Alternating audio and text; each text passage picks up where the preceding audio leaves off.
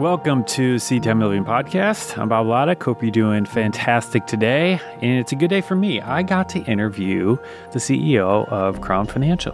Crown Financial has just kind of been like the role model, big brother that I've looked up to from the beginning of doing what I'm doing.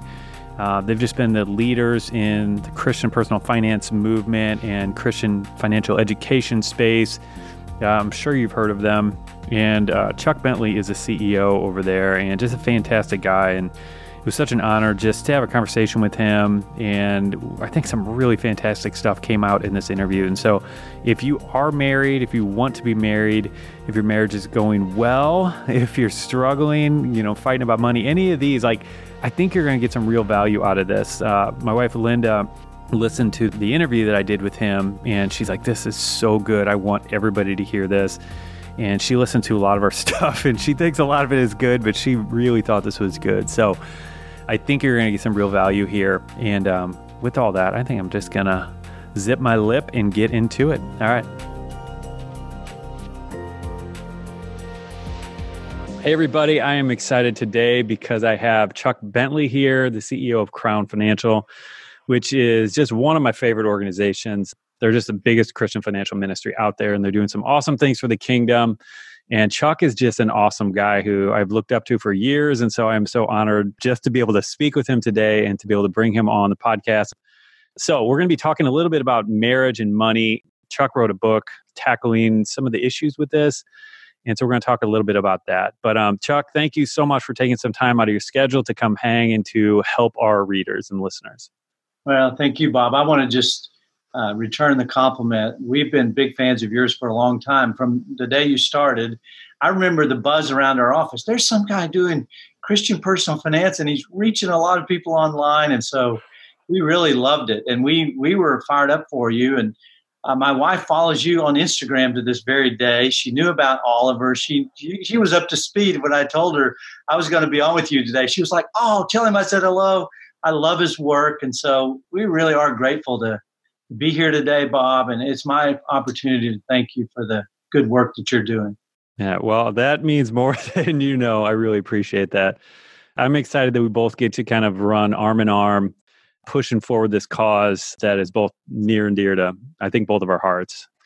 Anyway, so Chuck wrote this book, which is called Money Problems and Marriage Solutions. And I wanted to talk to him a little bit about this because I get a lot of questions from readers about how to handle some of these challenges that inevitably pop up, even in some of the best marriages when it comes to money. Yeah, and Chuck has a really interesting story here. So I want to talk a little bit about this. So Chuck, can you tell me a little bit, because you and your wife, Ann, you hit some bumps in the road with your finances in your marriage at some points. Can you talk a little bit about that and a little bit how you worked through some of those things?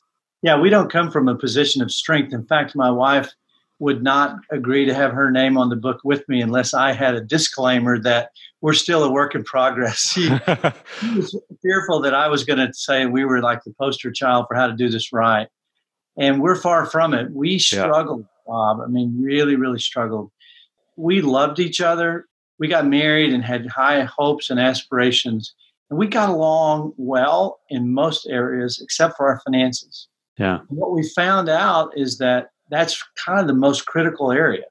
And so where we thought it was sort of a tangent to our marriage, it turned out to be a central issue and a real key problem.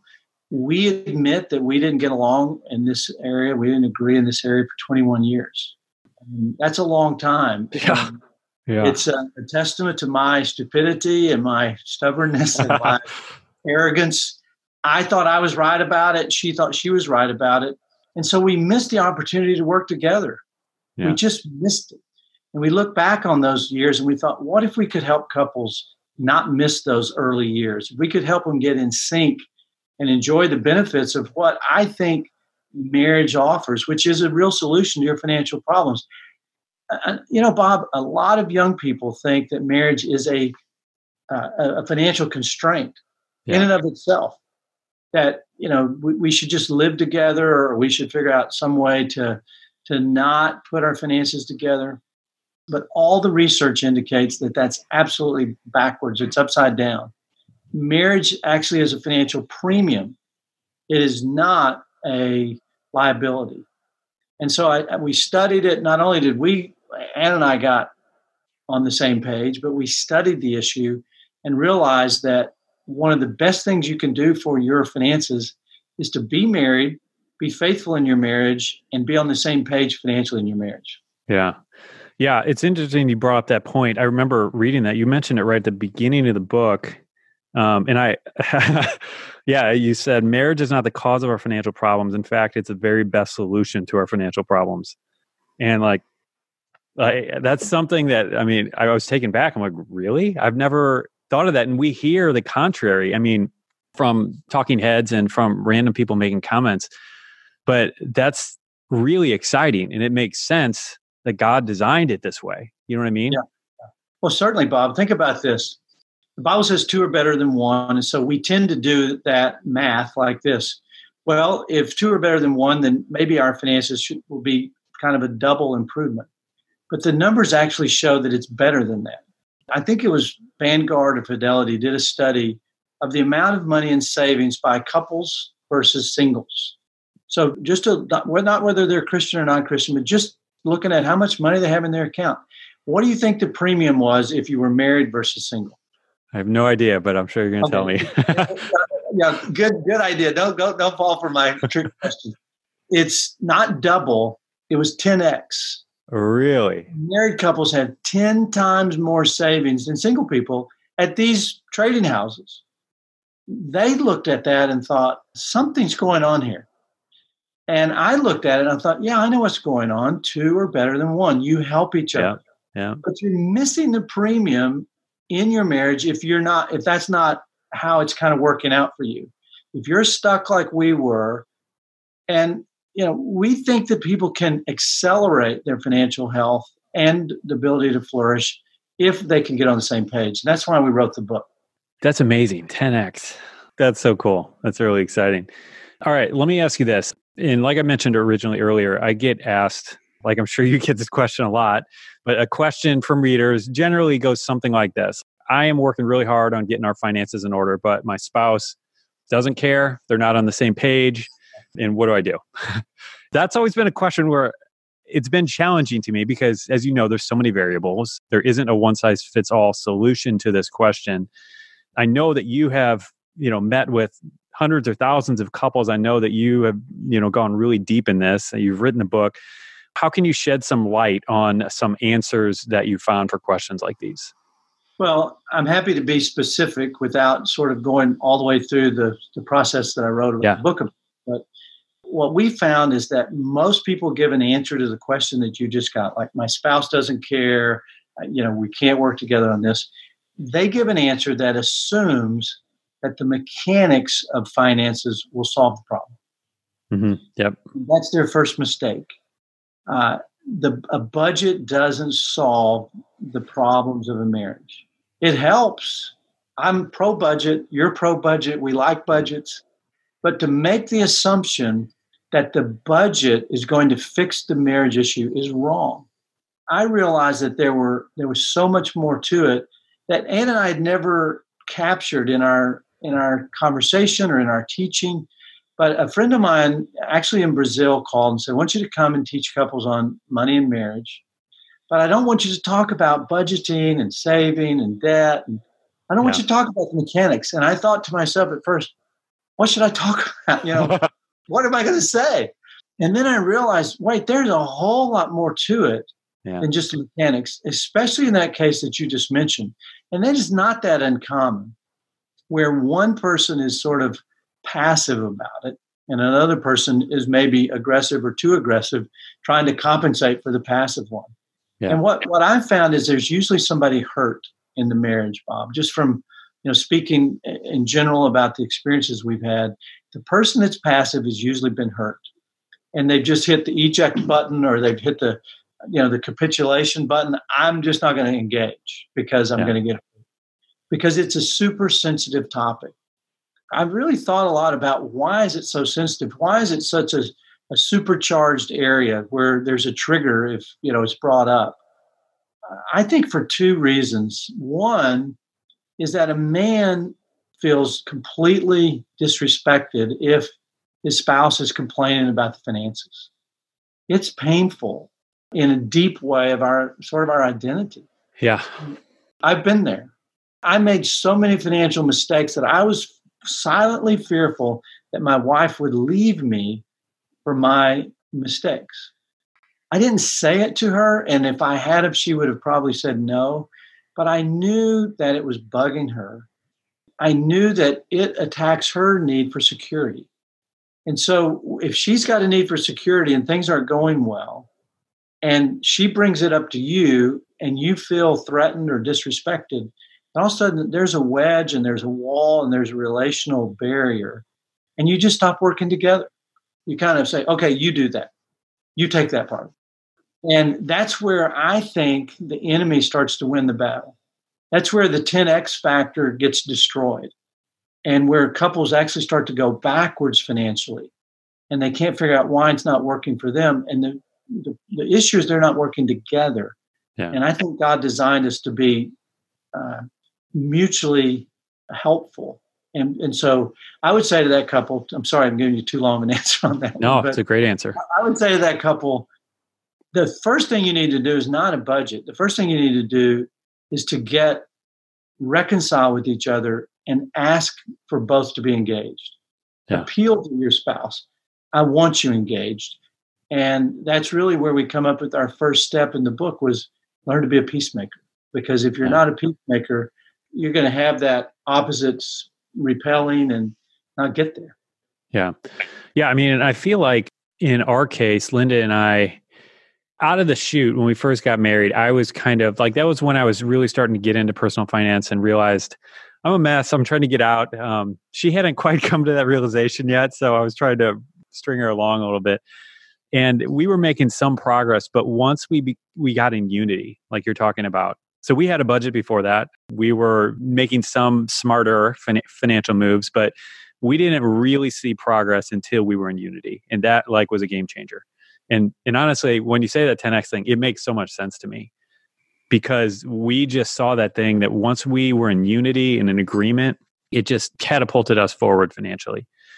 So yeah, that's really good. Bob, I did not realize that I was married to my greatest financial advisor. I did not realize it. In fact, I didn't treat her that way at all. And it was through the pain of our mistakes that God helped me to see she's right there. My wife is phenomenal with this stuff. Yeah. I was not engaged in her wisdom, her sense of accuracy, her precision, her intuitiveness, her skill at keeping the books and records straight. All of that I was missing. And I was trying to do it myself, thinking that I was going to somehow impress her with it. And it wasn't. Yeah, that's so funny. Kind of coming back to, some of the couples that you've counseled over the years, and you might have already answered this, but if not, so what one decision or change of belief have you seen in certain couples that has set them apart? And maybe it is this unity thing, but if there's something else, like just a really big key thing that many couples are missing out on that a lot of them got a hold of and it just changed everything. I think that if I would just sort of put it into a little handle for people, is that when you are about to enter into a financial fight, stop and recognize that the enemy has already won the battle when that fight starts. Because you've destroyed your ability to work together and you have terminated the 10X benefit. And so he's won. He's got you exactly where he wants you. So when that starts to happen, when you know it's happening, you get that, it's Yeah, you can feel it. Yeah, it's coming. It's somebody's offended. Somebody's going to it's not going to work out very well. Make this decision. God wants us to fight the financial problems together. He doesn't want us to fight each other. Yeah. God doesn't want us to fight each other. Satan wants you to fight each other. Yeah. He's loving that. And so if you'll just back up and wait a minute. I don't want to go down that road. I want to embrace her, turn and face our problem together and fight together. That simple little paradigm shift help stop the cycle of just perpetually being frustrated and angry with each other and unable to make progress. So kind of flipping things in the other direction here. I was reading some of the stats you had in here, and I had read some of them before about the top predictors of divorce. Of the couples you've worked with, the ones that have gotten divorced, I mean, I know you don't have all this information, but the ones that you've seen who have gotten divorced primarily because of financial reasons, what were some of those things there, those red flags, those things that the cautionary tales, the things that we can be aware of to try to avoid? Yeah, that's pretty broad. People get divorced for a lot of different core reasons, but when it comes to the financial issue, all the studies show that it is the leading predictor of a divorce. So financial arguments, regardless of income, regardless of wealth, those are the leading predictors of divorce. And I think the reason that it's so central, and I'll get to some of the symptoms, but the reason I think it's so central is because people feel unloved if finances aren't taken care of. Your spouse spells love, security, security. Yeah. And if money is insecure, then she's going to feel like you don't love her. And she's more prone to speak in disrespectful ways and cause you to feel unloved as well. And so it drives a wedge in our hearts because it's just so personal. Just some of the extremes that I've seen. I've had a couple come in for counseling that she discovered that he had hidden all of his debt accumulation from her before the marriage and after the marriage. And when they came to see me, they had $250,000 in consumer debt. They were both working on straight commission. Wow. And he had missed a couple of months of hitting his quota and getting his normal paycheck. And so he made up some sales and got fired. And so he came to her and said, I've got some bad news. I've lost my job. I haven't made my quota for the last 2 months. I lied about it. And there's about $250,000 in debt you didn't know that we had. I bought your wedding ring on credit. I didn't tell you about my student loan debts. I paid for our honeymoon on credit. And those 2 cars in the driveway, I really didn't pay for. I borrowed money for it. Now, It was a tough one. And somebody somewhere referred them to me. Thank you, Pastor. Some pastor at a church. And I really hurt for them. And so I call that financial infidelity, where you're lying to each other. You're covering. You're not transparent. And that's so destructive to trust in a marriage. It's almost akin to sexual infidelity, where you cheat. He cheated his wife. And so she left. I had a couple come in just recently that she came home from work. They were both employed, both professional. And their furniture was sitting out in front of their yard, to her shock. They had been foreclosed upon. And he didn't tell her that he was behind on the mortgage. Wow. For them, they decided that, there was a complete meltdown. There was a complete disaster relationally. They had 3 children. Can you imagine Linda coming home tomorrow afternoon and your furniture's out? Divorce is not far away, right? You know, it was knocking at their door, but that couple they fought each other fiercely. And then when they came to me, we walked them through this process and they quit fighting each other. That's great. Because that wasn't going to stop the foreclosure. What was going to stop the foreclosure, stop the, losing everything they had, is if they would work together. Yeah. And it was so interesting. I said to him, there's one way to solve this problem. And he said, what's that? And I said, let her manage your finances. Because he was doing it all like I had been. And he had never thought of it. And once she got a hold of the checkbook and the budget and all those things, I can assure you, no foreclosure. She's going to get the bills paid. Yeah. One of the groups of people who I want to talk to a little bit are the people who might be listening or watching who can maybe, are starting to see some of the benefits and the potential of what can happen when you both get on the same page, husband and wife get on the same page. But I'm sure there are some people watching and listening who feel like it's not going to work for them, who feel like their spouse is a unique, special case. Yeah, it's just not going to work for them. It's not worth the effort or the potential battles that will come, because whenever you mention money, this one spouse shuts down. What would you say to somebody like that? Yeah, I would say that there's always hope. I do not believe there's any case that doesn't have hope to be restored or recovered. Yeah. And I've seen it over and over and over and over, Bob. I've seen what I believe are miracles in this area. Yeah. By the time they get to me, sometimes they've been through everything else. Yeah. I'm the last stop on the train, and it's always bad. I feel like I get the bowl of spaghetti and somebody says, make it into a nice, uniform grid. Yeah. And do it fast. And so I've had those experiences. I had one where a couple couldn't look at each other, couldn't talk to each other.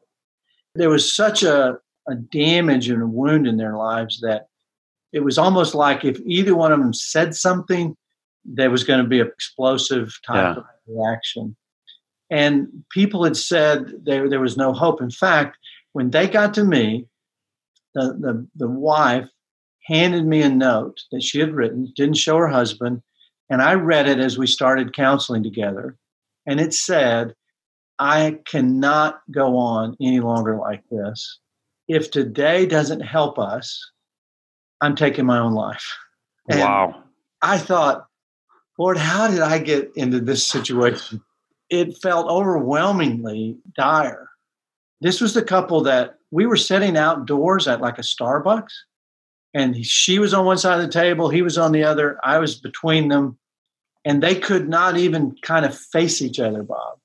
And so they were ready to give up. And what I discovered in talking with them is that neither one of them ever apologized to the other.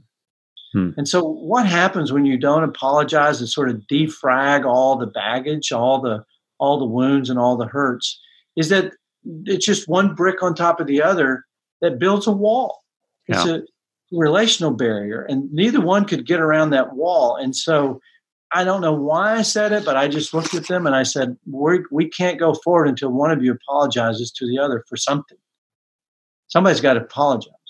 And I remember sitting there with my arms folded thinking, I wish I hadn't kind of come up with it. That wasn't, I could hear my watch ticking, Bob. It was dead silence. And I thought, how long are we going to sit here?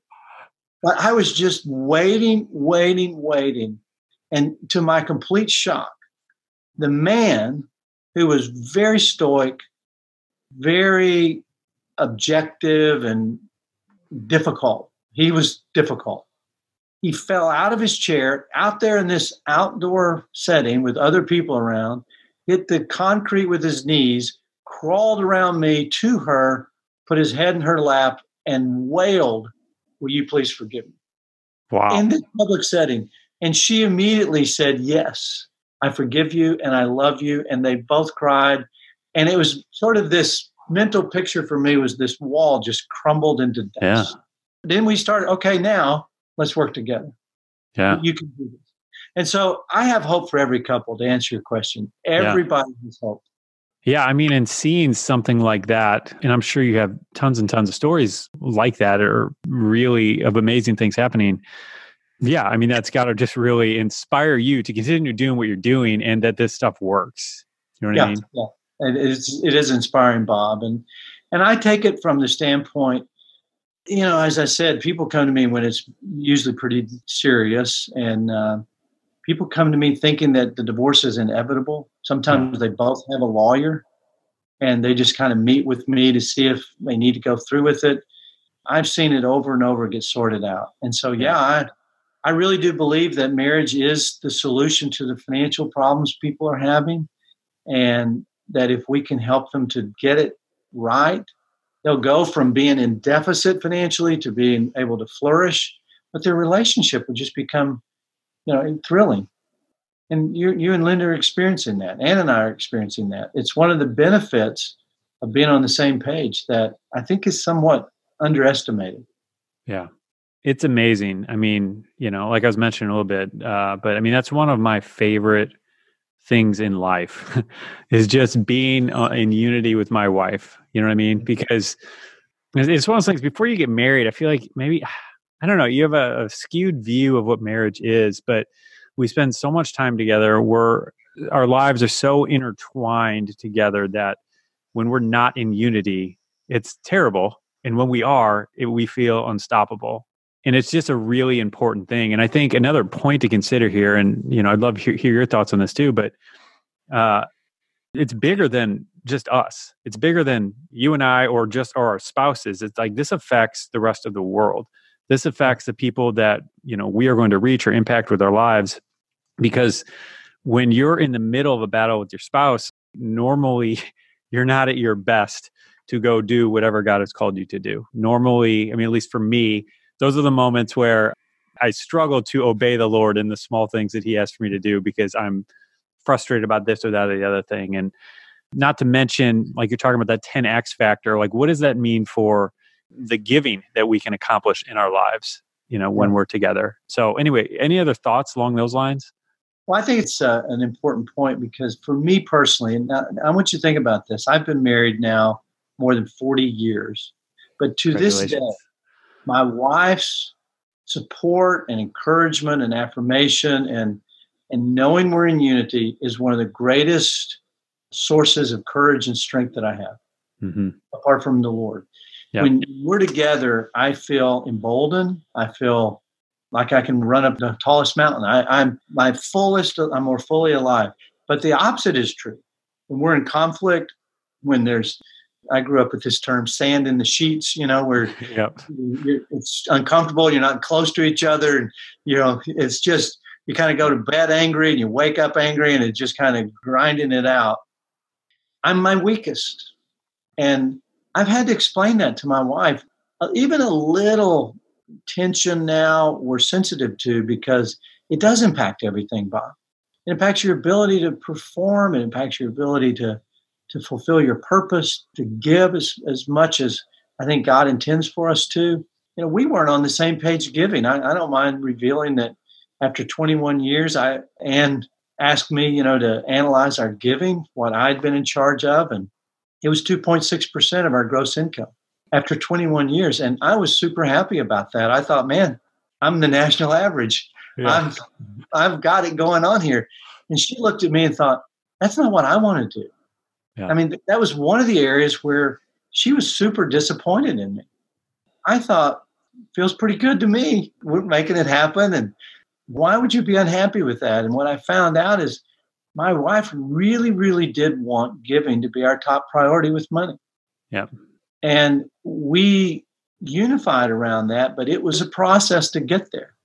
Yeah. And I would say that was a really, really big shift in our marriage. It required my change, but it also brought a lot of joy to us as we started to work together in that area. Yeah. That's so good. All right. So I don't want to take up much more time here, but I'd love to hear any final thoughts you might have of encouragement to people who are just struggling with all this, and maybe where, you or I have been at some of our more challenging times, or maybe far worse, with kind of battling out with our spouse. Any other final words of encouragement you'd have for them? Yeah. There are what I call the soft issues, the issues that have nothing to do with the mechanics. It's not whether you're good with math or whether you know how to, fill out a budget form. It's not whether you're the spender or the saver. All those issues that people tend to get into, I think, miss the mark. What really needs to happen is people need to analyze what's inside, what's in your own heart, and are you willing to change in order to come together to experience the benefit that God intended for your marriage to have, to truly, truly flourish. For me, it took a lot of pain to get me to that point. I was stubborn. If Ann were on the interview with you, Bob, I try to keep her out of the interviews because she tells the truth on every question. She's a complete, unfiltered truth teller. And she would laugh about that watching even now, but that's the truth. She would just say, Chuck was difficult personality to live with. And there were times she wasn't sure she could make it. to endure my personality and some of the decisions I made. She prayed for me for 21 years. Yeah. Silently prayed for me. She's very quiet and a very deep thinker. And so just between her and the Lord, she kept asking the Lord to get a hold of me. And of course, if she had told me that, I'd have been offended. Like, why are you praying for me? What's wrong with me? I don't need a prayer. You got a great deal here. Yeah. She was praying for me, and God answered her prayer. That's what changed. And then we worked on the non-mechanical issues. How were we peacemakers? I think it takes two in a marriage to really thrive, not just one. You can survive in a marriage if one of you is willing to apologize and make it right. But if both of you are, in fact, we try to be first. When we're offended, when we're not getting, along, we sort of, it's unspoken now, but it's like, who's going to go first? And usually we're in a little bit of a competition to be the first to apologize. That's helpful. Yeah, that's great. We apologize. We admit we were wrong. We admit we need to learn. And then what we've done is we've worked on defining what is prosperity to us. Mm-hmm. For her, Anne, it was inside our home. For me, it was outside our home. Yeah. That's the reason that we were going different directions. The more successful I became, the more miserable Anne became. Yeah. And I honestly could not understand that, Bob. And she had to explain it to me that my heart was outside the house. It was my next promotion. It was my next rung on the net worth calendar and the ladder. And she didn't feel a part of that. Yeah. And so we had to define prosperity. What does it really mean? And bring it back into our home instead of out. We worked on our joint purpose as a couple.